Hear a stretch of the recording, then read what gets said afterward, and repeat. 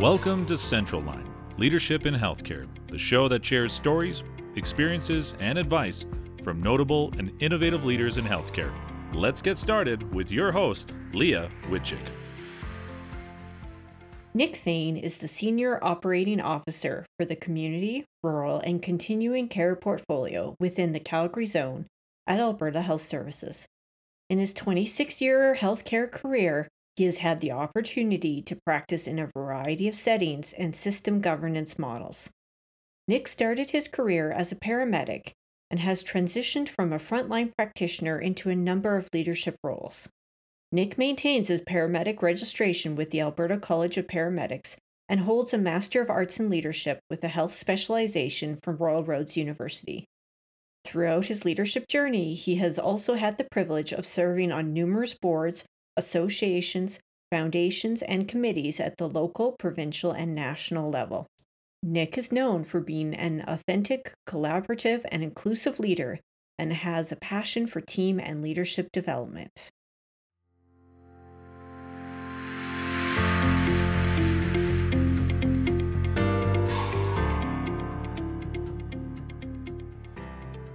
Good morning, Nick. How are you today?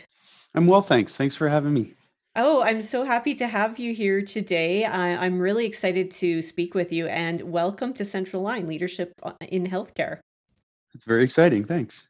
Great. So I would love for you to share a little bit about your career. Obviously, you and I have known each other for a few years now, so I know bits and pieces, but I know our listeners don't necessarily know the story. So I'm going to get you to just dive right in with that. Well, yeah, thanks. So you and I have shared stories back and forth about my career, but I am a paramedic by background, and I've been involved in healthcare for 26 years now. So, and it was a journey for me that when I set out on it, I didn't know exactly what it was going to look like or where I was going to end up. And so it has been an exciting one. It started for me, as I said, about 26 years ago. I had an opportunity, after trying some different programs and pieces, to connect with a family friend who was a paramedic at an EMS service in Northern Alberta, and had an opportunity just to go and spend some time with him and talk about what his job entailed and actually do a little bit of a job shadow. And at the end of that, the things that he was doing and the work that that team was undertaking seemed to check a number of boxes for me. They were really engaged in helping people. Myself as a type A personality, sort of some of that high paced, lots of action, not lots of repetitive pieces, sort of a new adventure every time seemed like it was a great fit for me. And so I took an opportunity to take at the time was my EMT and then my paramedics, and since then I've had some really incredible opportunities to practice both as a frontline practitioner and in some of the leadership roles that I've had. I would say that thanks to some really good mentors and coaches who, I guess probably along the way saw things that maybe I didn't see, provided me with some opportunities to do some really cool things and take advantage of some leadership roles in different organizations and really sort of find my way. And so in 26 years, I've worked all the way through there, and times as a frontline practitioner, transitioned into a role as a supervisor in Innisfail, where I really learned some critical pieces about leadership. My first night as a supervisor in Innisfail was July 14th of 2000, which was the night of the Pine Lake tornado. Oh, and wow. So I was able on my very first night to learn how to set up a site command and operationalize a large-scale mass casualty incident. And so learned a number of things from that, and then was able to help a colleague of mine build a commission-based advanced life support EMS system for a number of municipalities in central Alberta, transitioned into a role from there, being able to actually help the profession transition into a professional practice model as EMS transitioned into the health world under Alberta Health Services in 2009, was afforded an opportunity to help with a leadership team integrate EMS into the healthcare system in 2009, which was absolutely incredible. And so, and then through there, I find myself in the role that I'm in today. So it has been a journey, and I'm not sure that along the way I thought that what that next step was going to look like, but I've had people that have helped me certainly get there along the way. So that's been the last number of years of my involvement in healthcare. Mm. Well, that's really interesting. And what I definitely hear from many people that I speak with is that piece around maybe not knowing what your next step is, and other people guiding or supporting or championing you into that next role. Before I move into hearing a little bit about what you do now, I want to just jump back to that story you had about Pine Lake and that very first day that you were in that role. What was that like on day one to experience that and have to step into that crisis situation? That was a really surreal evening for me, and it was even one that, now that it's been 20 years, in July 14th of this year, my wife and I spent some time reflecting on that night. Not only was it my first night as a supervisor, I had practiced as a paramedic in that area for a few years, and so was quite familiar with the area, and understood my role as a paramedic. But this was a different role. Hmm. And so on that night, um, we were actually alerted of an event at Pine Lake for a single site. And my wife was actually the first paramedic on scene at that event. And so the two of us have shared lots of memories about that night, in different ways.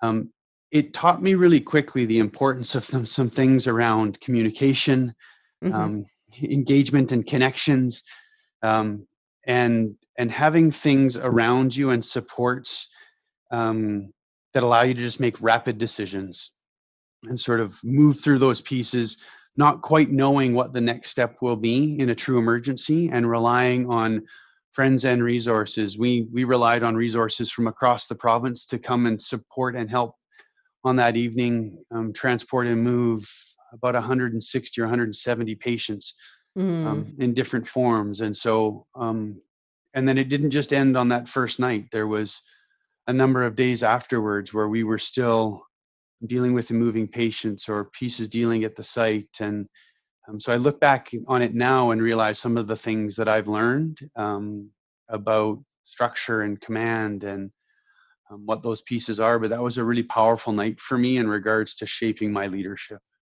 And I think the word powerful is very apt. I'm curious to know what was going through your mind. um, at first, honestly, it was disbelief. Yeah.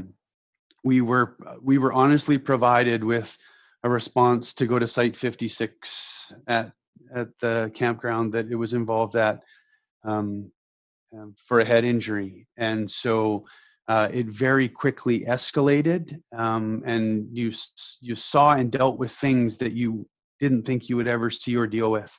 There are Mhm. some really critical pieces that sort of stick out in my mind, both um, on the patient care side and the power of Mother Nature. I think about being on the site and seeing trailers that had just been tossed like toys and wrapped around trees. But then to see where that trailer was sitting is still the little green AstroTurf mat, the Mm. steps up into the trailer, and the garden gnome with the plant beside it, unmoved. Wow. And so just trying to process some of that stuff, was interesting. The other big piece that I learned out of it, and I'm sure we'll talk a little bit more about it later too, but is the importance to take breaks and check yourself. Um, Mhm. that I was so connected in that scene, I finally had to someone say, after about 48 hours, Nick, it's time to take a break. Mhm. Mhm. What an experience, and I can hear how that had such a profound influence on your leadership going forward. The experience sounds like it just had so many pieces to it. There's the emotional pieces, there's the physical pieces, there's the logistical pieces, and how they all come together, and you as a human being, and how you respond to what you're seeing and what you're doing, and also how you get the job done. So I'm wondering now, what are you doing these days? What does your role entail now? Yeah, I've taken on an interesting role. It's been about a year and a half now. and I've transitioned into a role. I'm the senior operating officer for community, rural, and continuing care here in the Calgary zone with Alberta Health Services, and it's a really interesting portfolio.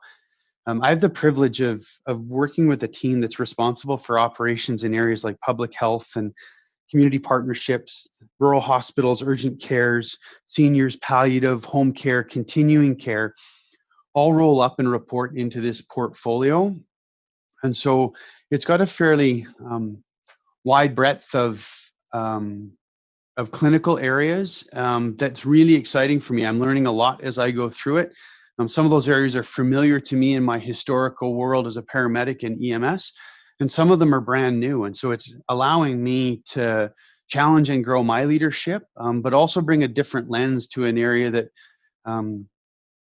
maybe has functioned in ways for a while that are the same. And so I'm able to challenge some of those pieces, and it's really exciting. I have a great team.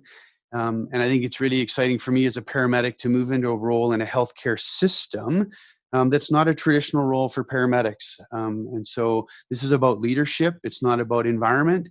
And I've been really blessed with the opportunity to come in and do that. It sounds like a really big portfolio. And you mentioned it's been about a year and a half? Yeah, it was November of 2018. So it's Okay. So how has COVID changed things for you? oh my goodness, how has COVID changed things? It's a big question. That is a big question. One of the roles that I've also taken on since March is I'm the director of our Calgary Zone Emergency Operations Center and Incident Command. So um, I've been able again to experience and see lots of things. I would share with you. I think that what it's done, or at least what I've witnessed, is a few things.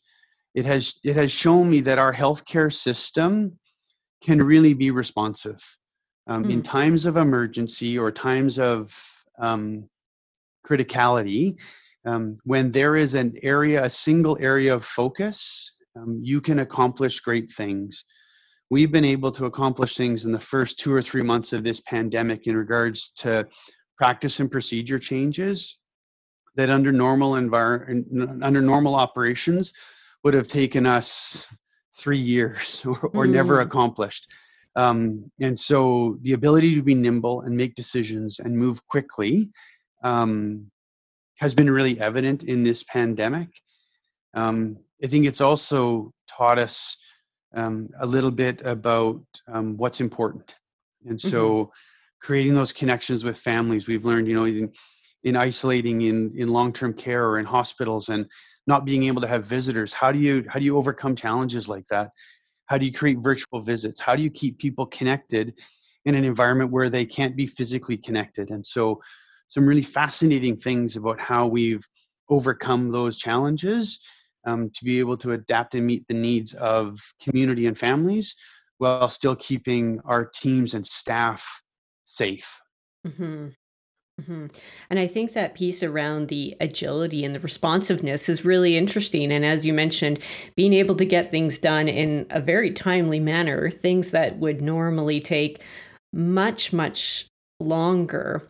I appreciate you bringing forward that human connection because I know often in a crisis situation, sometimes the human side of things maybe doesn't get forgotten, but it does get pushed to the side a little bit as we deal with the logistical pieces.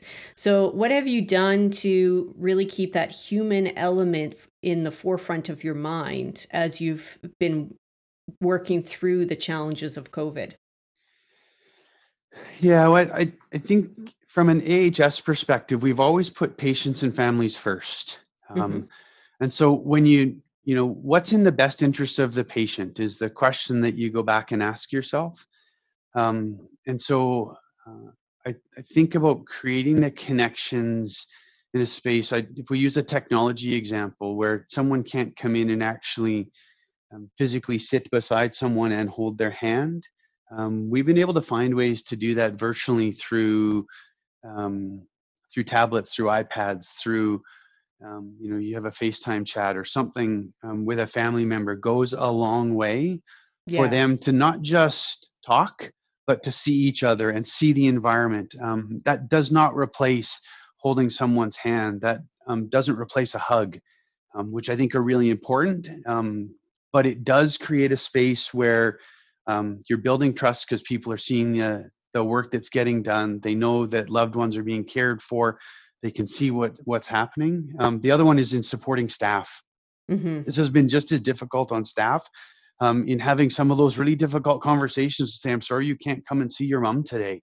I know it's really important.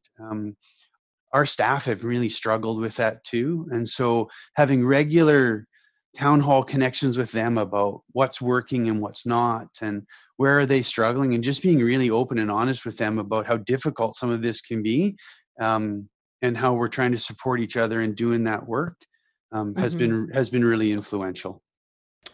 I think there's so many challenges, and I think you bring up a really good consideration that it has been just as hard on staff, and for them to have to say no, you can't see your mom, is a really challenging place to be.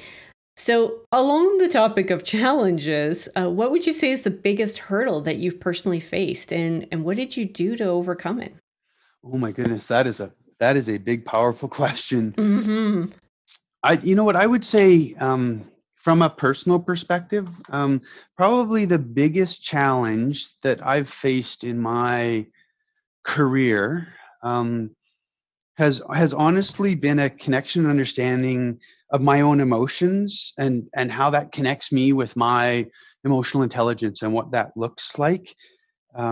Really having a greater connection or understanding of my own emotions and how they inform and guide my decisions, directions, and connectedness has really been a personal journey for me, to recognize and Hmm. understand, manage my own emotions, and then the next step of that actually being able to recognize, understand, and influence the emotions of others. I took a really transformational journey for me, and it started in 2008, and I did my master's program at Royal Roads, with a master's of arts in leadership with a health specialization. Um, and that was a really, really powerful journey for me. It changed me dramatically as a person, um, which ultimately influenced my leadership. I would tell you that it didn't first change me as a leader. It first changed me as a person. That has allowed me to function differently as a leader, has allowed me to function differently as a friend, as a husband, as a father in lots of different places. That's probably the biggest personal challenge and change for me in my career. Right.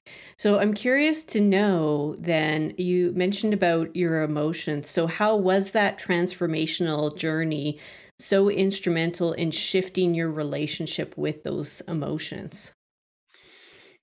It was the connectedness to them for me, right? And so, um, you know, I'm reminded of a quote that talks about, uh, people will forget what you said or what you did, but they'll remember how you made them feel. Hmm. And actually understanding what those are for yourself and for others, I think makes you a better leader, makes you a better person.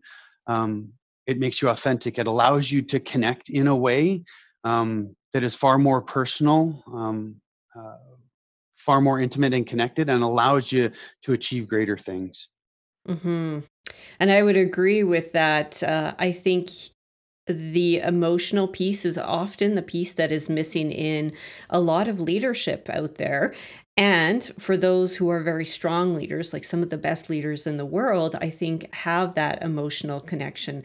I do a lot of work around emotional intelligence. And to your point, I can see the change that happens in people when they are able to connect with their emotional intelligence, connect with their emotions, and use that as a jumping off point for all that they do. So, what was a moment when you felt that you were your best self at work? When I was my best self at work, um, I think I honestly think I try to be my best self at work all the time. Um, I believe we have choices in everything that we do, and there's a conscious decision when I come to work to really focus on trying to be my best self. And so, checking some things at the door and coming in and really focusing on what's important for me. It's really about listening and creating those connections with people and helping individuals and teams overcome challenges. That's really when I think I'm at my best when I'm working. I think about times where I've had specifically some one-on-one conversations, and really being connected and letting them know. I hear a lot about, oh, you're really busy, Nick, and so thanks for giving me the time to come and talk. And one of the Mm-hmm. things I say is, there's nothing more important to me right now than this conversation that we're having, Mm. and being really connected in that moment to understand what's going on. I can think of some really specific conversations where, um, I was having a dialogue with someone who was trying to figure out what they wanted to do with their career and what their next steps looked like. And just listening actively to what they were talking about, I was able to ask them, what are you doing when you're having your most fun? Mm. And getting into that conversation, and then them realizing that a path that they were thinking about in education for them, they suddenly had this aha moment and went, you know what, I actually need to change my focus just a little bit, because this is what I'm doing when I'm having my most fun. Thanks for that conversation. That was really powerful and important for me. Um, you know, how do you connect with teams when they're having challenges? What do those things look like? That's for me, when I'm my best at work. I hear that. And I love what you said about when you're having conversations with people, letting them know that there's nothing more important than them, that conversation in that moment. And I think sometimes it gets missed because we are all busy. We all have lots of things on our mind, but just knowing that person, that you're fully invested in them in the moment. Now, you mentioned that you try and bring your best self to work every day and you make some choices along the way to help you to do that. What do you do on those days where you're just not feeling it? Yeah, because we all have those days, don't we? We do, yeah. Yeah. Um, you know what? I try, my best, to then find a space where I can, take a little bit of time for reflection on why maybe I'm not having the best day. Understanding there's that emotional intelligence piece, right? What are my drivers right now? What's influencing my emotions and my decisions? And just spend a little bit of time reflecting on what those are. It's okay to take a deep breath. It's okay to excuse yourself from a conversation quickly, or um, to ask for just that minute and then refocus. I am really purposeful about trying to do that. Um, it's that reflective practice piece, I think, is really important. I would share with you one Mhm. of the other challenges or things that I've learned in my career, and I use sort of a I use Kolb's cycle and experiential learning piece in my mind, and I go through it, and I really taking that time to pause for just a second and reflect, as opposed from jumping from experience to activity. Really taking that moment to say, all right, help me understand in this moment what's going on, is a practice that I try and utilize, and then it's a Mhm. practice that I'm able to um, try and help others utilize as well. Right, help me understand what's going on right now, or do you need a minute to take a break, or Mhm. what's important right now. So if something's going to change, or the wheels are going to fall off the wagon, and in the next 5 minutes, there's probably not a lot in the next 5 minutes we can do to solve that problem. So let's just figure out in this moment what we need to do to get ourselves through. Mhm. And that's really interesting what you're saying about not only trying to do those things yourself, but helping others to do that. And so that was going to be where I was going to go with my next question around what do you as a leader need to do to help other people?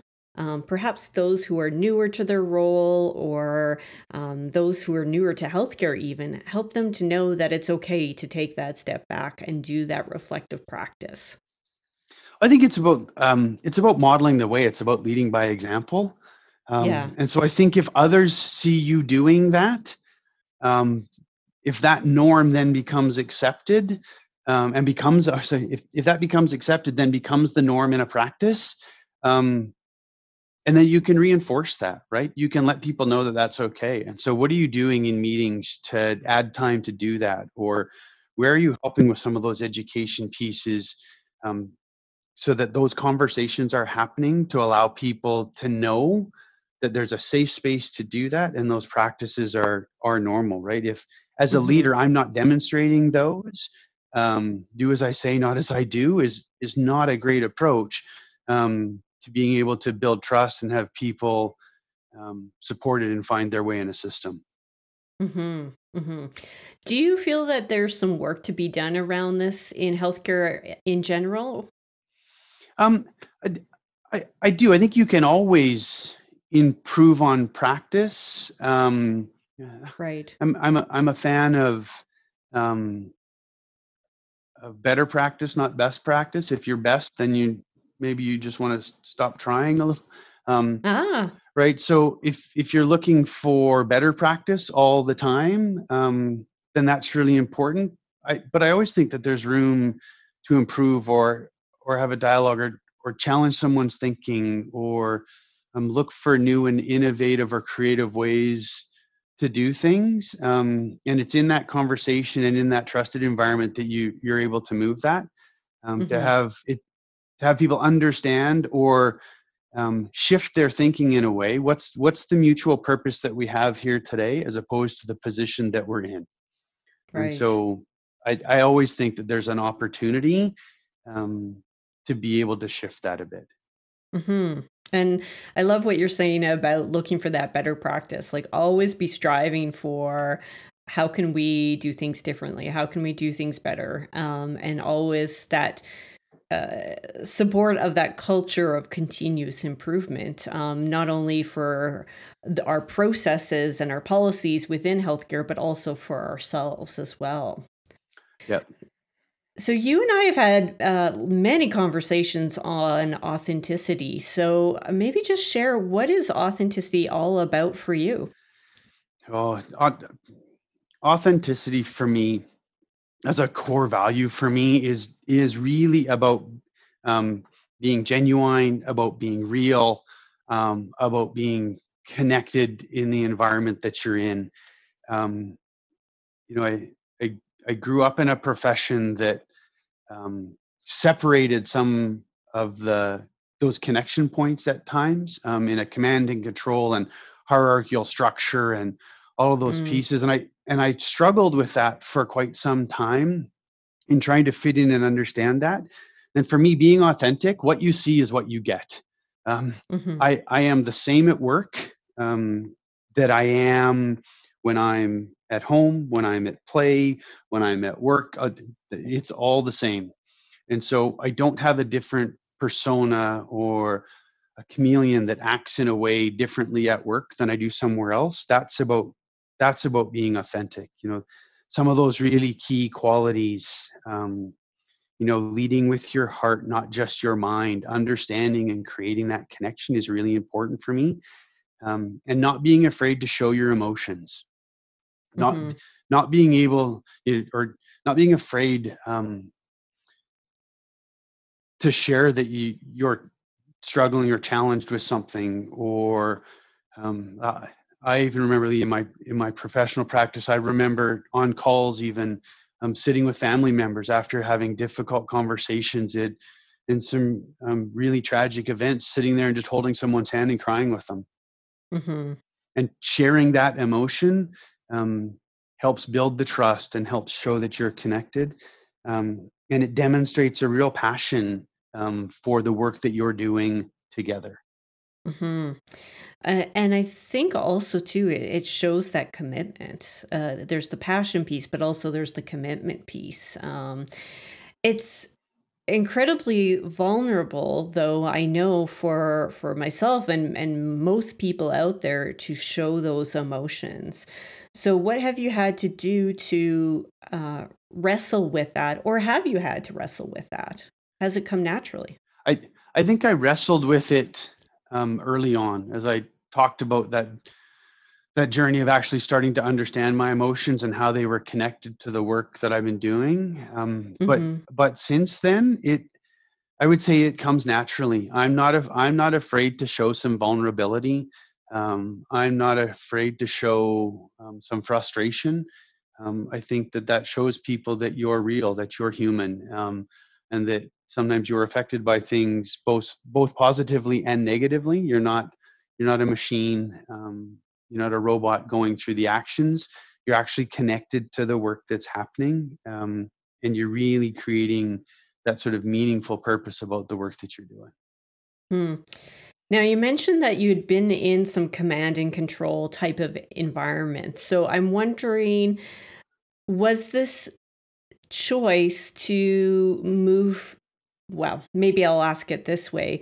Was authenticity a choice for you, or was it just something that was so innate in you that you didn't have to think about it? I think once I really understood how I connected with things, it was a natural piece for me. Hmm. When I talk about there can be authenticity in command and control as well. Authenticity doesn't mean soft, Hmm. right? And so, you know, the fact that you still need to communicate at times in direct manners, I would tell you that I am still a paramedic. That's still that A-type personality, sometimes episodic, let's move and let's make a decision and let's go, is still a little bit about how I'm wired. And command and control in the right times and at the right time can still be completely appropriate. But I think when you're using authenticity inside of that, there's an understanding of what expectations are and how you're managing that in a respectful way. Hmm. And I think you bring up a really good point that sometimes authenticity, the idea or the concept of authenticity, it can be viewed as maybe softer. And what I'm hearing is very much it's a piece of command and control as well when that needs to happen. Is there a specific story that you can think of where you've had to be very direct and how that was received in that spirit of authenticity? Yeah, absolutely, I can. I can think about working with some teams that, um, in one specific case, after a few events had occurred and really needing to make a change in culture about what things looked like for teams, um, about getting a group together and talking about what the challenges were, what my expectations of that team were in regards to shifting the thinking and shifting the performance, and how we were going to accomplish that, and how we were going to be consistent and sort of collectively build a clear vision for where we were going to go. um, that was a difficult conversation, and saying, this is my expectation, Mm. this is what we will do here, and going forward, this will be tolerated and this will not be tolerated. That was a difficult conversation with a group. But I think that after that conversation, well, it didn't change overnight. I certainly had a number of members of that team come forward to me and say, I really appreciate you taking us through that exercise, about working around a team covenant, about how we were going to work together and change our Mhm. practice. Um, because we've been looking for that for a long time. And I think people at times fear having those types of crucial conversations. They are difficult. But at the end, I felt better for having it. And I believe the team felt better and is in a better place now because of it. Hmm. That's interesting that you got that feedback, and I imagine quite reassuring too that Yeah. that feedback, that exercise was valuable and people appreciated that. So when you are in those times of overwhelm or stress or crisis, how do you stay authentic? I, I think it's just as I talked about, I think it's about being genuine and real and um, finding a space to just take a deep breath again. Mhm. It's the want sometimes to just put your head down and bash through things, for sake of getting there, can be difficult. You still need to face into the storm. You still need to get through the things that are a challenge. Um, But again, on that emotional intelligence side, knowing what your triggers are and being able to take a step back and how that influence and affects others is really important. Again, a piece that, as I shared earlier, jumping from experience to activation was a piece that I used to do, and I'm not perfect at it. Again, I talk about better practice, Hmm. um, but we are challenged with those situations all the time. But the ability to take a deep breath, um, understand what the clear purpose is about what you're doing, um, and then moving forward from there, I think is the piece that actually helps you be successful. Hmm. And what I hear in that is it's about being deliberate in your action. As you mentioned, there is that desire sometimes to just jump forward, like you said, push through into action. But how do you be deliberate about that action and authenticity having that piece in there? Yeah. You and I have talked about having a leadership statement. So, would you care to share about like what is a leadership statement? And if you're willing, sharing yours would be great. Yeah, I encourage all of the members of my team to sort of have a leadership statement and what that means to them and how they function. And so mine comes from a place where I talk about providing vision and hope without scorekeeping the past. Hmm. And so for me, that means that my job as a leader is to help provide direction, not showing people the answer, but helping them understand where we all need to collectively go. Um, Providing hope that the work that we're doing is important, the work that we're doing, while challenging, we can overcome those challenges and we can be better for it on the other side. Um, that's really that hope piece that this is important. Sometimes I think that we feel in a big healthcare system that um, it's hopeless to try and accomplish some of the things when really it's not. If you focus on the patient and their families and our teams, that we can figure out how to do that. And then the last piece of that is to do that without scorekeeping the past. I think that we all tell a great story of remember that time when the system was way better. Yeah. And one of the little analogies that I use with teams sometimes is the grass always seems greener on the other side. But if you actually ever flip grass over and had a look at it, it's pretty muddy and mucky and gross at times. So, um, how do you help support your team so that they're not an anchor to the past, and that you're moving them forward in a way that they're not scorekeeping what was in a time where they think it may have been better? Hmm. And so, how did you come to that leadership statement? What was the process?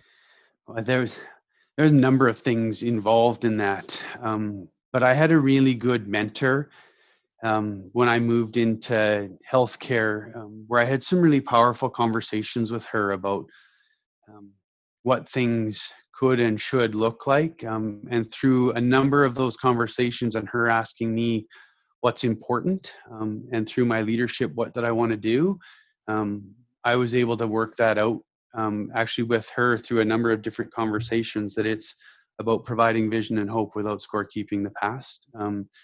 She certainly helped with a number of those pieces, and I think she lived a number of those attributes as well. And so it was easier for me to get to, but it's now something that I use on a regular basis. Hmm. And it sounds like this mentor was so instrumental in helping you get to that place, and pulling in her own experiences as well, and supporting you to craft something that clearly it resonates with you so strongly that you use it on such a regular basis. Yeah, it's really powerful, right? It helps create a vision. It helps me inspire some change, challenge ways of practice, and really motivates those around me, um, and working with me to succeed. So, Hmm.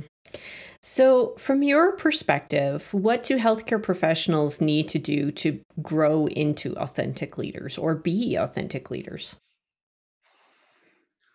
wow, that's a great question. Um, I, th- I think that we can learn lots of different practice pieces. And so, um, again, to be authentic, it's about spending some time with yourself first to understand what's important.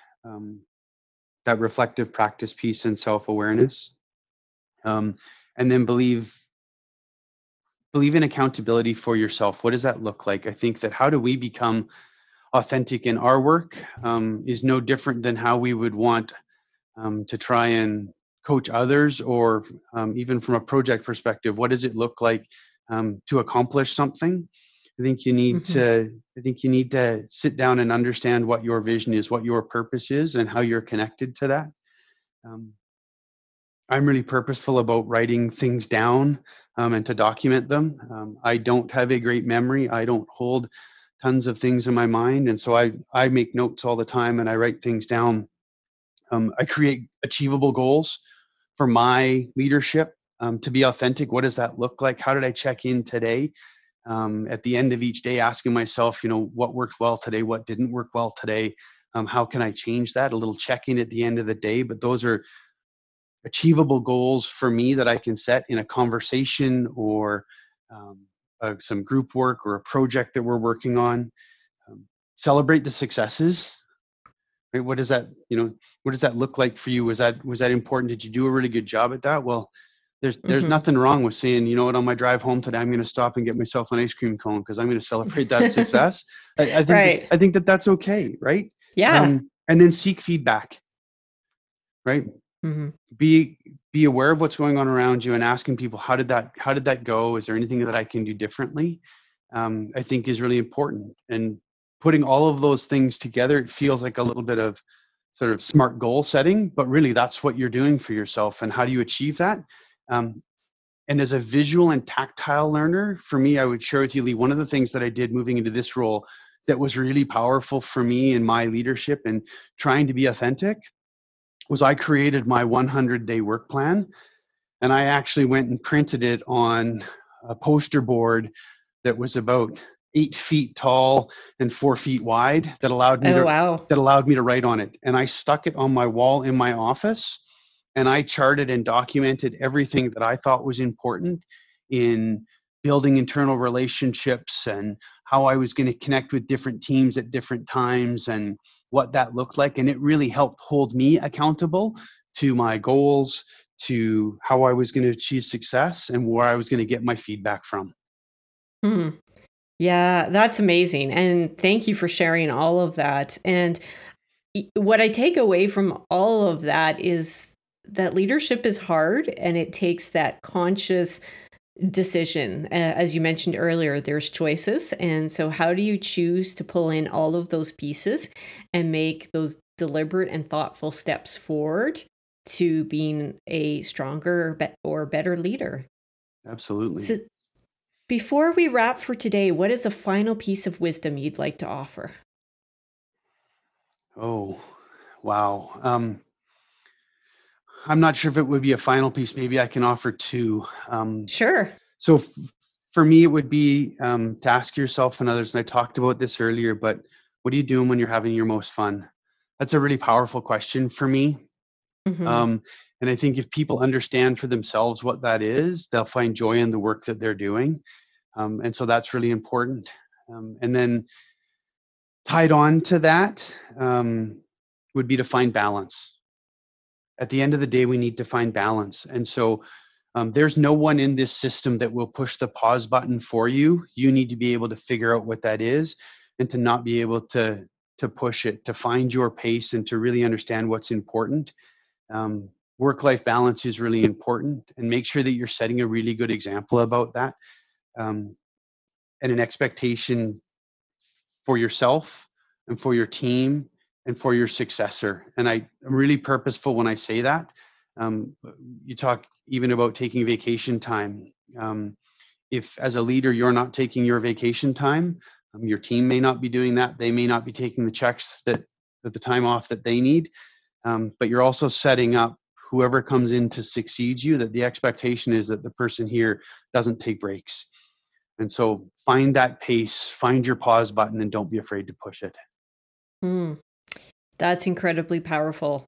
Thank you, Nick, so much for being here. I appreciate you sharing the stories of your experiences and your thoughts on authentic leadership. Yeah, thank you very much. Appreciated the time. Thanks so much for joining us today at Central Line, Leadership in Healthcare. Also, if you like what you heard, please head on over to Apple Podcasts to leave us a review. Be sure to subscribe so that you never miss an episode. We'd love to get to know you on social media, so check us out on Twitter, Facebook, and Instagram.